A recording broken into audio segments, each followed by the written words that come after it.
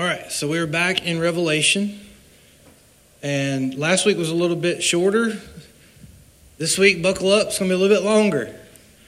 As I started looking at the description that John puts before us about what we're going to see in Jesus, there is so much in 3 little verses in Revelation chapter 1 that we absolutely have to be able to see and hopefully understand better what it is that we're looking at when we see this, because I've said this a couple times throughout the series so far, that really depending on where we are spiritually kind of gives us 2 different perspectives of what we're seeing when we look at Revelation. So when we're looking at Revelation and we're on the side where we're like, I'm really not sure that I'm saved, this stuff can be really scary. And it can kind of put you on edge. And if you're in that place today, good. You need to be a little bit on edge because you need to see the reality of what God's trying to reveal to us. And then on the other side of it, we see this, and I think that many of us look at it and just go, wow. Like, I've seen God and I've seen Jesus portrayed throughout the scriptures, but then you get here and it's like, this is completely different than anything we've seen. And it can kind of be all inspiring, and then you just kind of take that breath and you go, man, I can't wait for that. And so as we look at this today, we're gonna look at it hopefully from that perspective. And I just kind of go back and remind you what we talked about last week, looking at the kind of overview of the first 3 chapters and what we're actually seeing in that bigger picture, which is Jesus makes a statement about him being who is, who was, and who is to come. And we also saw a statement that was specifically written to John from Jesus. He says, what you have seen, what is now, and what will take place later. And those 3 things kind of play out throughout the entirety of Revelation. And so it makes the framework of everything that we're looking at. And so last week we just talked about asking that question of ourselves, what have we seen? And so we know what we saw last week from a kind of a bird's eye view. We saw Jesus. Like, we saw what John depicted as Jesus, and we saw it, and we really didn't dig into it, but we looked, and like I said just a second ago, it can be kind of wow or holy cow kind of moment for us. But we clearly see Jesus here. We see where he is among the church in the church age, and we see where we will be once the church age comes to an end. And that place with the believers in mind is we're going to be with him. And so all of it, in all of its total, just like the rest of Scripture, is always about pointing us to Jesus. I've said it before. We're not looking forward to heavens and streets of gold. We're not those people. Because Revelation tells us that's going away, that there's going to be a new heaven and a new earth, and the old has passed away, the new is going to come. Not just in us, but in the heaven and earth. So if you're looking forward to that, and you're looking forward to seeing all your loved ones who have passed on before you, you're looking forward to the wrong thing.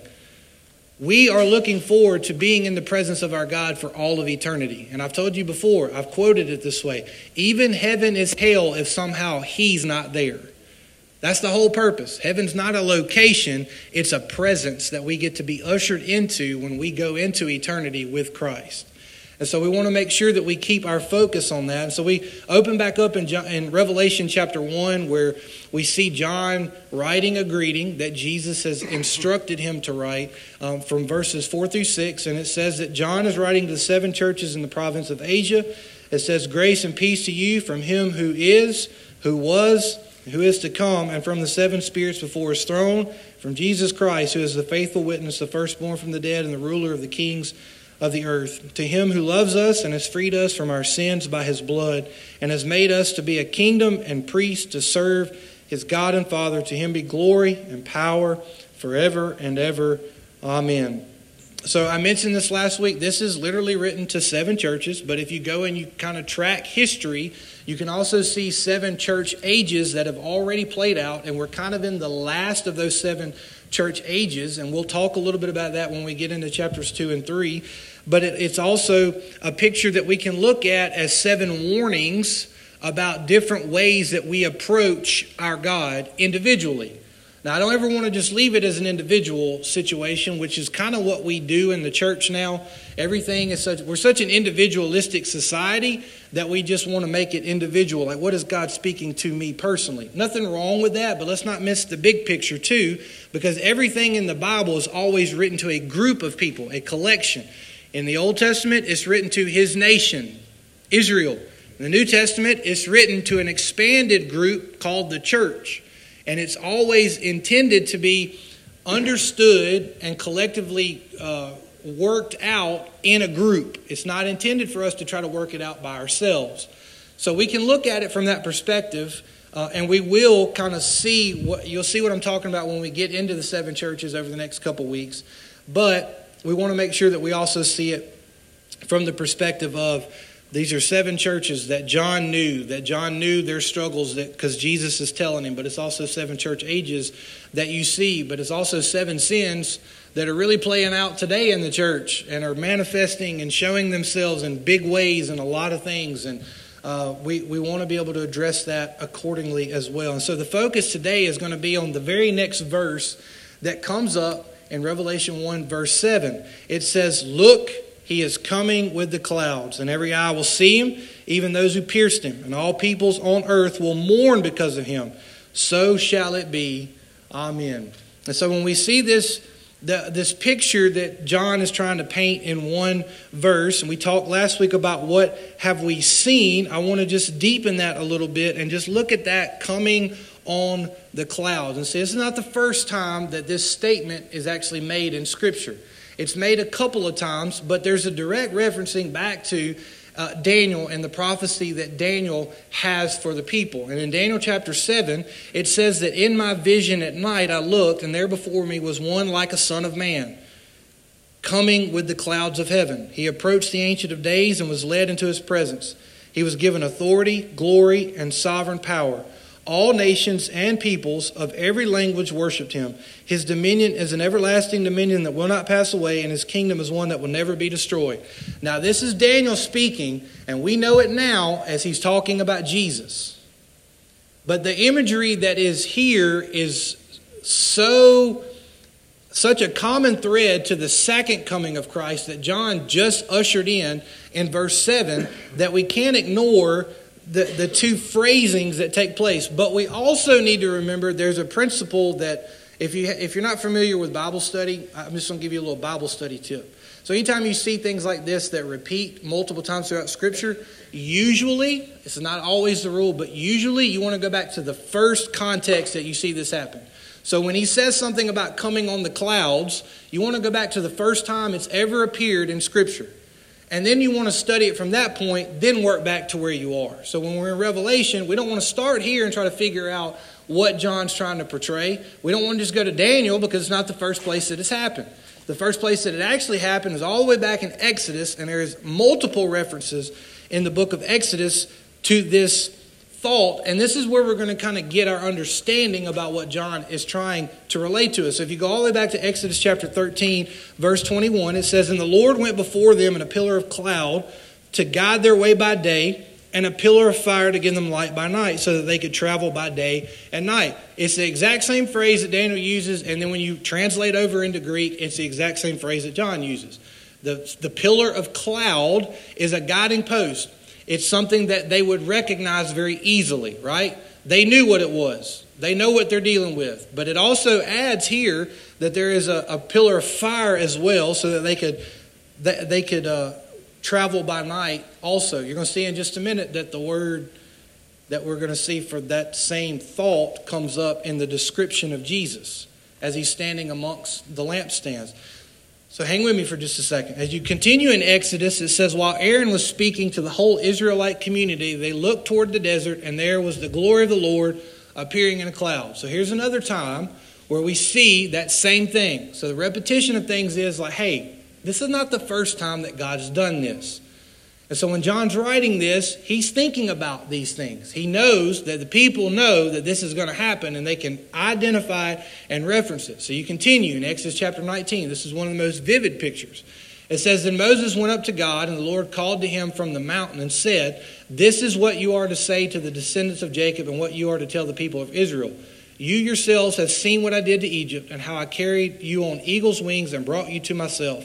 Now if you obey me fully, keep my covenant, then out of all the nations you will be my treasured possession. Although the whole earth is mine, you will be for me a kingdom of priests and a holy nation. These are the words you are to speak to the Israelites. And in verse 7 it says, So Moses went back, summoned the elders of the people, and set before them all the words that the Lord had just commanded him to speak. It said the people all responded together, We will do everything the Lord has said. So Moses brought their answer back to the Lord, and then catch this in verse 9. It says, The Lord said to Moses, I'm going to come to you in a dense cloud, so that the people will hear me speaking with you, and they will always put their trust in you.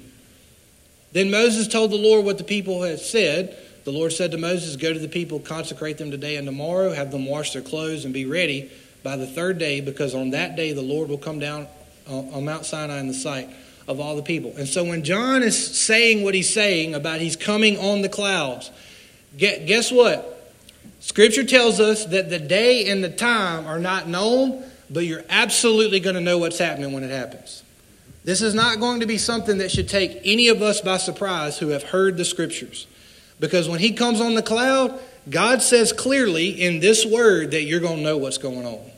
And you're not going to have to question it. Like a lot of people in the church are like, hey, are we living in this time? You're going to know when this takes place. Not because you're walking around with your head in the clouds, but because you're going to see the clouds coming down. And he's going to be on it. And we need to make sure that we are aware of that, because Scripture already indicates to us that that's exactly what's going to happen. So when he gets to this vision of Jesus, you already know who's coming, and then he vividly tells us what he's going to look like. So when we get into verses 12 through 16, it said that he turned around to see the voice that was speaking to him. It says, When I turned and I saw 7 golden lampstands, and among the lampstands was someone like a son of man. Have we heard that before? You just heard it in Daniel chapter 7. You hear it throughout Daniel, the words someone like a son of man.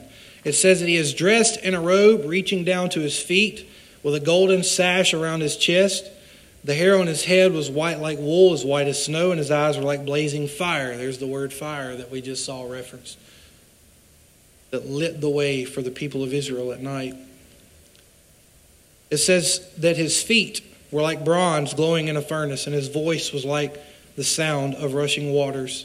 It says in his right hand he held 7 stars, and coming out of his mouth was a sharp double-edged sword. His face was like the sun shining in all its brilliance. And so we see this picture, and you could probably see somebody trying to paint this, and it would be kind of I almost see like a Dark Ages kind of thing. You know what I mean? Like if you've got that mentality, you kind of see this and you're like, wow, this is crazy. And we've got a lot of imagery to things like this because of the way technology works in our society today. You see movies that have things like this all the time. So it's not really, sometimes we can be kind of desensitized by what we're seeing because we don't have to have a vivid imagination because we see it all the time. You see the Transformers movie that just came out and all these cars turning into robots and walking around and fire and all this other, they're shooting lasers and you don't have to imagine it. It's like, wow, they made it happen. So when you see stuff like this, you kind of get a very vivid picture of what John is trying to relay to us. And so I immediately, I tell you all the time, and I'm going to say it again today, I ask questions every time I come to the Word, and I'm sitting here thinking about the person that we're seeing. We know it's Jesus, and it says that he's standing among the lampstands. And so my question is, what's giving light to the lampstands? That's my first thought. It's what's giving that light to the lampstands? Because it doesn't say anything about the lamps actually burning. It doesn't say that they're illuminating anything. It says that it's him standing amongst these lampstands. And I immediately got the thought wow, in this instance, the thing, the person, the Spirit, God himself is what's illuminating the light of the lampstands. So the churches are illuminated because Christ is still standing amongst them. That's why we talk about, when we look at this over the next couple of weeks, that where Jesus is among his people. He's in his church by the power of his Holy Spirit. When I say that, it's not, he shows up on Sunday and then he goes about his business every other day. He's with us constantly. We need to be sure that we're aware of that. And what gives us light is not something that we do, because we can't produce it in ourselves. It's what he produces in us. And so when we see him standing amongst the lampstands, he's the one that gives its light. It says, the Son of Man, the one like the Son of Man that provides the light in this instance. And it's very similar to what he did in Exodus 13. The Lord went before them in a pillar of cloud to guide their way by day, and a pillar of fire to give them light by night. He was with them constantly. He showed two ways that he was with them in Exodus. He shows himself standing amongst the lampstands in Revelation, saying, this is what my purpose right now is. I am redeeming these people and giving them light to shine in a dark world. So you got a message right there in and of itself about what we're supposed to be in this season of what Revelation is showing us. But we also want to make sure that we see the elements that are present in the description that John gives us. And so the first thing that John mentions is actually the robe that he's wearing. And so you may not pay much attention to that, because it's really a traditional garment for that time period. John's probably standing there himself in a robe of some kind, because it's normal. Like for us, if one of you dudes walked in a robe, we'd probably look at you funny. It's just not really our thing these days, right? If you're not wearing pants and you got a dress on, we're going to ask some questions. But in this time period, to see Jesus in a robe, it's not something that's really too off or far-fetched. But there is some descriptiveness to what John says about it. And you go back to verse 13. It says, among the lampstands was someone like a son of man, dressed in a robe, reaching down to his feet. Okay, so what's the big deal? Well, you know the robe is just a traditional garment, but we also know that there is some selective terminology that John uses here. And when you go back to Daniel, there's some terminology once again that are interwoven together. In Daniel chapter 10, it says, I looked up, and there before me was a man dressed in linen. So we got a little bit deeper description of the linen cloth that he's wearing. So he's wearing a robe, and he's wearing the exact same belt of fine gold that Jesus is wearing across his chest that John mentions in Revelation 1 verse 13. So he goes on to describe in Daniel similar details as John, and then Isaiah tells us a similar scene. If you don't remember, this is probably one of the most famous passages in Isaiah chapter 6, but in Isaiah chapter 6 verse 1, it tells us, in the year that King Uzziah died, I saw the Lord high and exalted, seated on a throne, and the train of his robe filled the temple. So Michael asks another question. Why are the robes different?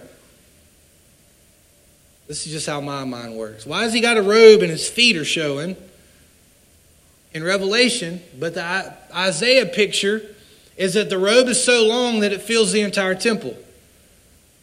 The reason is we need to be able to see his feet. Why do we need to be able to see his feet? I'm going to explain it to you in just a second.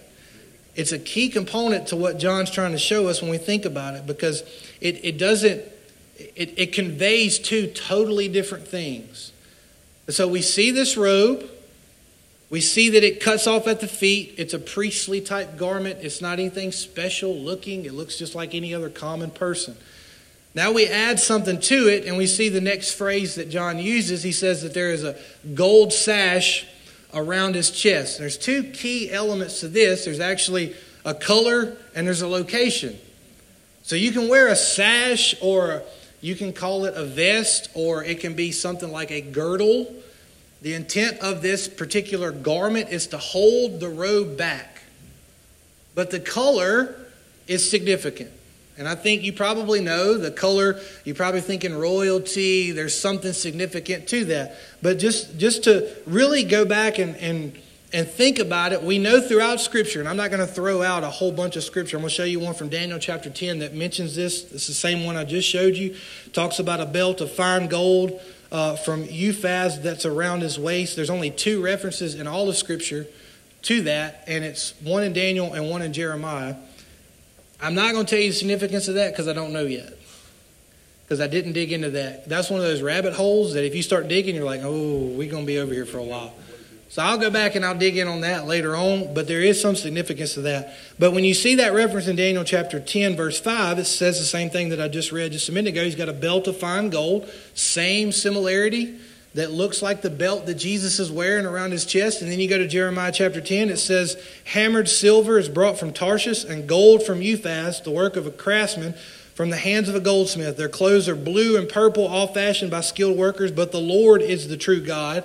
He is the living God, eternal King. The earth quakes at his wrath, and the nations cannot endure his indignation. Then we get to the location that we're talking about. We see the gold ornate type, and this is not just a color, it's actual gold that's wrapped around Jesus. So it does indicate royalty, it indicates priestliness, but it also indicates something when we think about the location and what they're actually used for. And the intent is to see this like this. John sees the Son of Man dressed in a robe with a garment holder on, which indicates that he's got work to do. And we know by looking at Revelation that Jesus is about to reveal some things that he's fixing to be working out. And so you can walk around in just a robe, but when you put on a waist harness, a girdle, if you will, or you've got it wrapped around your chest like Rambo, it's time to go to work. And so John sees that. He knows that, and he's trying to relay that to us. And by the way, it's actually where we've heard the term before, gird your loins. You heard that before? This is actually what that translates. When you put that on, you're literally girding your loins. You're preparing your body for work. So there could be some additional elements. It's not put there, so I'm not going to read it into it. But we know that Jesus is going to have some tools of the trade as he goes to work. And so anybody that's wearing this is going to have tools of the trade. That's why I mentioned Jeremiah 10. They would have a belt or something like this. A goldsmith would have what they need. They'd have their hammer. They'd have those items at their ready so they could use them quickly. And so Jesus, the picture is, he's not coming back just to be like, hey guys, I'm here. Look how pretty I look in my robe and my golden sash. No, Jesus is standing here. John's letting us know he's about to do some work. And we need to make sure that we understand the work that he's going to do. And that's why we're looking at this incredible book of Scripture. Because we want to understand what it is that he's about to do. But it's not the only element that shows up. We talk about pure wool. It says in Revelation 1:14 that the hair on his head was white like wool, as white as snow. Now us, we always denote, I can see a couple of you in the room, they got that slick fox look. Boom, baby, you got white hair. Looking good, wearing it proud. That ain't what we're talking about here. So we're not looking at just an age factor, because a lot of people would just denote that white coloring of the hair is just denoting that Jesus is aged. He's old, and it ain't got nothing to do with that. It's about purity. It's more than just an age factor. It's about purity. And so Daniel shows us this in Daniel chapter 7. It says, as I looked, thrones were placed, and the Ancient of Days took his seat. It says his clothing was white as snow, and the hair of his head like pure wool. And then it talks about fiery flames again. He says the throne was fiery flames. Its wheels were burning fire. So, I won't get into that either, but that sounds like it's movable to me. That looks more like a Mario go-kart or something with flames coming out. You've seen one of them now. Every one of you seen your kids play it or something, but that's the picture that I get. I know that's silly, but you got them little go-karts that's got flames popping out. That's kind of what I see. Jesus is like kicked back on the... Okay, that's really bad to put it that way. But that's just where my mind goes. But you see that picture that the Ancient of Days took his seat, his clothing white as snow, his hair on his head like pure wool, indicating that same color. Isaiah echoes and mimics the same thing, says, come now, let's reason together, says the Lord. Though your sins are like scarlet, they shall be as white as snow. Though they are red like crimson, they shall become like wool. It reminds me of what Jesus came to do the first time. And you think about that first coming of Jesus, what was his purpose? He told us what his purpose was. He said that the Son of Man, he used the same term that John used. He said the Son of Man did not come to be served, but to serve and give his life a ransom for many. And he has this Isaiah passage in mind when he says it. And when you think about what took place at the Passover just before his crucifixion, it's recorded in John 13. It says he got up from supper, laid aside his outer garment. That would be that girdle, that vest, that thing that we just talked about. And it says he wrapped a towel around his waist, and after that he poured water into a basin and began to wash the disciples' feet and dried them with the towel that was around him. He came to Simon Peter, who asked him, Lord, are you going to wash my feet? Jesus replied, you do not realize now what I am doing, but later you will understand. Well, guess what? Here's later. You're going to understand later what I'm doing. It says, never shall you wash my feet, Peter told him. Jesus answered, unless I wash you, you have no part in me. So we know what Jesus came to do. He came to do what Isaiah said, to make us as white as snow. And now we've got him showing back up. What he did the first time was to be a servant. That part is done. It's over with. The cleansing process and possibility has happened. Now we see Jesus standing here white as snow with his loins girded, and he's ready for the harvest. I'm coming back to get what I've cleaned. Jesus said, I worked for this, and I'm coming back to get my people. I'm coming back to get those who have put their faith and their trust in me. So we see the picture of that cleanliness of the white wool in Jesus' hair. And then the next thing that John mentions is the eyes blazing like fire. Be like the twinkling in our eyes. But this just seems so much more vivid to me. And John said it in verse 14. He says the hair of his head was white like wool, as white as snow, and his eyes were like blazing fire. When you go back to Daniel, you see something very similar. It says in Daniel chapter 10, his body was like topaz, his face like lightning, his eyes like flaming torches. And he goes on to describe in more detail some things that John is also describing.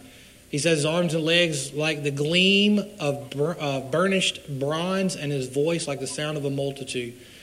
But it's not just there. It's repeated right before John addresses the churches. And when he talks to one of the churches in Revelation chapter 2, it says, to the angel of the church in Thyatira write, these are the words of the Son of God, whose eyes are like a blazing fire. And then he repeats again, whose feet are like polished bronze. And what did we say that the words that Jesus had for the church were? They are warnings. And so we see this Jesus standing here. Why is he warning them? Because the fire in his eyes is a fire that consumes. There is one of the artists that we played this morning, his name is Mac Powell. He's formerly the lead singer of Third Day. Third Day had a song, came out years ago, probably early 90s, late 80s, I don't remember, called Consuming Fire. Our God is a consuming fire. And it's absolutely true. Don't believe me? I'm fixing to throw you some scripture. There's multiple places. I'm giving you 3. Hebrews chapter 12. For our God is a consuming fire. Pretty straightforward, isn't it? Like, you can't misinterpret that. Like the writer of Hebrews just says, guess what, bro? He's this. Deuteronomy goes all the way back. It says, for the Lord your God is a consuming fire, a jealous God. Psalm 21, you will make them as a blazing oven when you appear. The Lord will swallow them up in his wrath, and fire will consume them. Our God is a consuming fire. So what does that have to do with anything? At the very sight of unrighteousness, it's going to be consumed. When this Jesus that we see in Revelation 1 sets foot, that's what those eyes are there for. It is to consume everything that is unrighteous in his path. There is no more mercy at this point. We need to understand that fact, because I'm old. I guess I'm going to tell on myself. We watched the documentary over the last few days that's on Hulu, the Hillsong, Secrets of Hillsong. Y'all, I don't recommend watching it. But if you want to watch it, you can watch it. But some of the stuff that came out of that and the people that were complaining, I'm like, they're complaining because they wasn't being accepted for this sin or for that sin. And I'm sitting there going like, I'm sitting on the edge of my seat going, oh, this aggravates me. Because the painting was like, did Hillsong do a lot of really bad stuff? Absolutely. And they'll answer for it. They're going to answer for it in this life too, some of the stuff that they're dealing with currently, but they're also going to answer for it in eternity. But the people that are sitting there casting judgment for their own sin, I'm like, you can't see it. And you're going to be consumed because of this. When he comes back, it's not going to be the servant that got down and washed feet. That picture's been floating around Facebook too. Have you seen that one? Jesus washing all these people's feet. It's got the picture of the president, somebody draped in a rainbow flag, and this person and that person. You seen all that? He absolutely did not come to do that. He has no political affiliation. He is not going to condone sin. He never has, never will. And the mercy that we are talking about is so that you see the sin that's in your life. That's where grace comes in. He's given us grace after grace so that we see, man, I'm a sinner and I need that grace.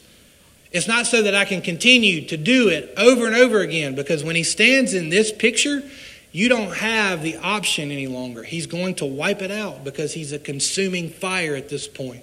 And we need to make sure that we're aware of that for ourselves, but we also have people in our lives that we need to be aware of that for. And it should break us to the point where we're down going, God, I know these people. I love these people. I don't want them to be consumed when you come back. Lord, help them see the error of their ways as you've shown me the error of mine. There's no pride in that from us. I'm not walking around pointing out people's sin because I'm better than you. No, I've already had it pointed out for me, and I know that there's a better way. That's why I'm willing to have those conversations. And we all have to do that because this moment's coming. This moment's coming for everybody. And he's going to stand, and the unrighteousness will absolutely be consumed by the fire in his eyes. The next thing that John shows us, though, is bronze feet. As if that was not a difficult one to deal with the fire in his eyes. In verse 15, it tells us that his feet were like bronze glowing in a furnace. So Daniel's already alluded to this, and I've already shown you this passage, but I just put it back up there. It says that his body was like topaz, his face like lightning, his eyes like flaming torches, his arms and legs like the gleam of burnished bronze. Revelation 2, as John begins to write to the church at Thyatira, says that his eyes are like blazing fire and his feet like polished bronze. Interesting, again, that the symbolism of judgment and righteousness and cleansing have to do with fire. Fire in his eyes, burnished bronze, the gleaming look of bronze that's actually used here. It's not just denoting a color, it's denoting a look of bronze glowing in a furnace. And so if you've never seen that, which most of us probably have not seen that, it's actually not the color bronze, which is that bronze. I mean, that's the only way to describe it, right? It's actually white. It's so hot that it turns white. So the picture that he's given is like a white brass that's so hot, it's burned up in the fire. And these are his feet. So not only everything that he sees, but everywhere that he trods is going to have this in its path. And you're going to see the remnant of that. It talks about it quite often, but it's also related back to the brazen altar or the bronze altar back in the Old Testament. So if you go back to 2 Chronicles, it says that Solomon went up there before the Lord to the bronze altar. The word bronze here obviously is a Hebrew word. New Testament's written in Greek, but when you translate these over, they're the same word. It means the exact same thing. He says, which was at the tent of meetings and offered 1,000 burnt offerings on it. The white portion denotes also incense or frankincense. So when you think about that, when he takes a step, what's going to happen? There's going to be that little psh. There's going to be a fragrant offering that comes up out of that. So that's really cool to really dig into the imagery of what's happening. His feet are so hot that he takes a step and everything under it burns up. And it's burned up like, I don't know, maybe something like separating the wheat from the chaff. Remember when Jesus talked about that? What did he say he's going to do with that? He's going to throw that in the boom. Now he's going to be walking around doing it. We want to make sure that we understand that. And you've seen the frankincense side of things, incense burning, according to what it is trying to translate to us here. You see it throughout. You see one of the gifts that Jesus was brought by the wise men being gold, frankincense, and myrrh. Gold's present here. Frankincense is present here. Don't know about myrrh yet. We'll find out, though. Everywhere Jesus is going to step is going to be purified as by fire. The purest of fires. That white, brazen, bronze look. Then the next thing that he mentions to us is that his voice is going to be like the sound of rushing waters. So there's several pictures of imagery, especially in the Old Testament of this. But in Psalm 93, it says, the Lord reigns. He is robed in majesty. The Lord has clothed and armed himself with strength. The world indeed is firmly established. It cannot be moved. Your throne was established long ago. You are from all eternity. The floodwaters have risen, O Lord. The rivers have raised their voice. The seas lift up their pounding waves. Above the roar of many waters, the mighty breakers of the sea. The Lord on high is majestic. Your testimonies are fully confirmed. Holiness adorns your house, O Lord, for all the days to come. Another picture of just that rushing water. He talks about the pounding waves and says the rivers raise their voices, the mighty breakers of the sea, the roar of many waters. This is the imagery that John has in mind when he's talking about the words that are going to come out of Jesus' mouth. And Ezekiel echoes this similarly. It says, "And the man brought me back to the gate that faces east." That's pretty important too. Won't get into that today.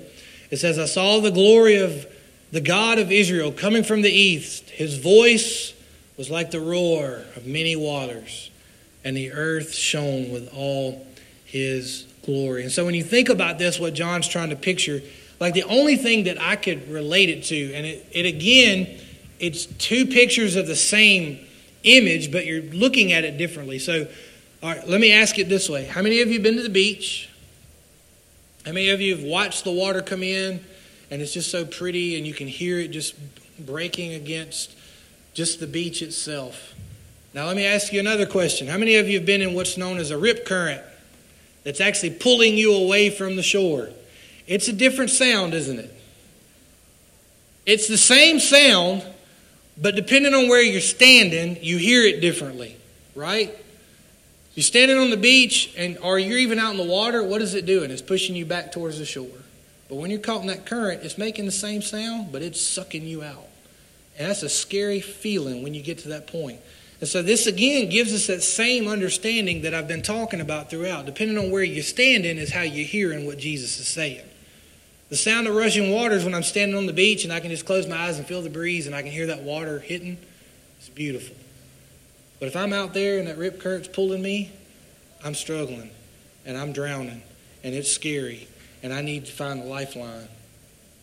So we want to make sure that we understand that sometimes what we're seeing here, it does have two pictures that we can see. It does make a difference whether or not we hear it. We need to realize it's powerful. It should be awe-inspiring on either side. It's something that when we hear it, we know what we're hearing. We rest in it, or if we're in the rip side of it and it's sucking us out, it scares us to death, and we got to fight to do everything we can to get ourselves out of that. And so that sound that Jesus' voice is going to be like that for people. You're going to hear that rushing water and you're going to go, man, this is like a relaxing day on the beach. The people who are not saved, it's going to be like, oh my God, I'm drowning. So when we hear his voice, what are we hearing? Well, John tells us that there's a sharp double-edged sword that's a part of this. He tells us in his right hand that he held 7 stars. I know I'm skipping this right now. But it says coming out of his mouth was a sharp double-edged sword. So this double-edged sword, we know what it is, the Word of God. We know that Jesus is going to do what Jesus has always done. Jesus being tempted in the wilderness by Satan for 40 days, what did he use? He used the Word of God to remind Satan of who his Father was and who he was and what he came to do. And so he's going to come back and he's going to stand before the people of the world and he's going to use his Word to remind us of what he's done. And that rushing water that we just heard, depending on how you hear what's coming out of his mouth, is how you're going to take that and receive it. So his voice is going to be like the sound of rushing water, and it's that double-edged sword, the very Word of God that we know right here is going to be what comes out of his mouth. And then it talked about prior, the right hand that holds the 7 stars in verse 16. Not a lot of reason for us to go, well, what is that? Because John tells us in verse 20, he says, this is the mystery of the 7 stars. It says that you saw in my right hand and the 7 golden lampstands. It says the 7 stars are the angels of the 7 churches and the 7 lampstands are the 7 churches. And we will get into that in more depth over the next couple of weeks. But he also echoes very similarly about that right hand. And I've talked about the right hand many times in this house and the significance of the right hand, that Jesus is sitting at the right hand of the Father waiting to come get his people. We know what that signifies. It's a seat of authority. It's a seat of power. And so he's holding in his right hand these 7 stars that are intended to be for the 7 churches. And when you go back to Isaiah, he says, church, My people, fear not, for I am with you. Be not dismayed, for I am your God. I will strengthen you. I will help you. What does he say? I will uphold you with my righteous right hand. The same hand that he's holding these 7 stars in. Jesus goes on and he says, tells the disciples, from now on the Son of Man shall be seated at the right hand of the power of God. He mentions it personally, tells his disciples and us where he's at to advocate on our behalf. Acts confirms it. It said God exalted him at his right hand as leader and savior to give repentance to Israel and forgiveness of sin. And all that has been done and said leads us to remember that what Jesus is about to do in the next 2 chapters is to prepare his bride for when he's actually standing in that place. What we have is a vision that John has of what's going to happen. Jesus says, you need to be prepared for what I'm going to look like and why I look like I look and what's going to transpire. And then, church, here's what's coming next. Here are the 7 churches. And I'm going to go ahead and give them to you today. The 7 churches in order. The loveless church. There's a suffering church. There's a compromising church. There's an adulterous church. There's a dead church. There's a faithful church. And there's a lukewarm church. All identified in the next 2 chapters. And so Jesus addresses them accordingly. He tells the first one, I see your works. I see your good deeds. But you have this one thing that I hold against you. You have forsaken your first love. The loveless church. And we're going to look at all 7 of these churches over the next couple of weeks. But you need to realize that the Jesus that is addressing these churches is the Jesus of Revelation chapter 1. Not the Jesus that came washing disciples' feet. There is a vast difference. And if we're going to be claiming to be a part of his church, and you want to make this personal, you need to make sure that you're not part of the loveless church. Because it's all over the world. It's forgotten its first love. It's not just a single congregation of people that forgot it. It's a bunch of individuals that are claiming to be the church, but they forgot Jesus. They're going about doing things their way. They're going about claiming to love, and they're doing it in the name of the world and inclusivity and everything else, and they've left Jesus out of it. Because the reality is, I know I'm getting ahead of myself, but the reality is there is no love without truth. Because true love, according to Scripture, is a truth claim. It's not how I feel about something. It's a truth claim. God said that he is love. That's a claim to truth. And if he is love, then I have to define everything that love is by his character. That includes the stuff that's less than pleasant. And I've told people this before, and I've had people that have scoffed at me before. I've told them, would you rather somebody tell you a pretty little lie or a little harsh truth? Which one's more loving? The harsh truth's going to hurt for a little while, but when you let it sink in and you really realize it, it's to help you. But somebody that just wants to pretty little lie me, they're pretty little lying me straight to hell. So we need to make sure that as we approach these churches over the next, it's probably going to take more than a couple weeks, but as we approach these churches over the next several weeks, that we realize that, yes, he's talking to 7 distinct churches. Yes, he's talking to 7 church ages that we've seen happen and we are seeing happen. But he's also talking to us as individuals in the body, the bride of Christ today. And there may be more than one issue in my life that I need to deal with. And so as we do it, we're going to transition from seeing the Jesus that we see to seeing what Jesus is looking at. And remember what this Jesus is coming to do. He's coming to do one of 2 things, church, and we've said it throughout this series. Depending on where I stand when this happens, he's either coming to save me or he's coming to judge me. Lord Jesus, I pray that you're coming to save me from all that's about to happen. Lord, help me to put myself in a position that I'm prepared for that. Lord, I don't want to be on the side of judgment.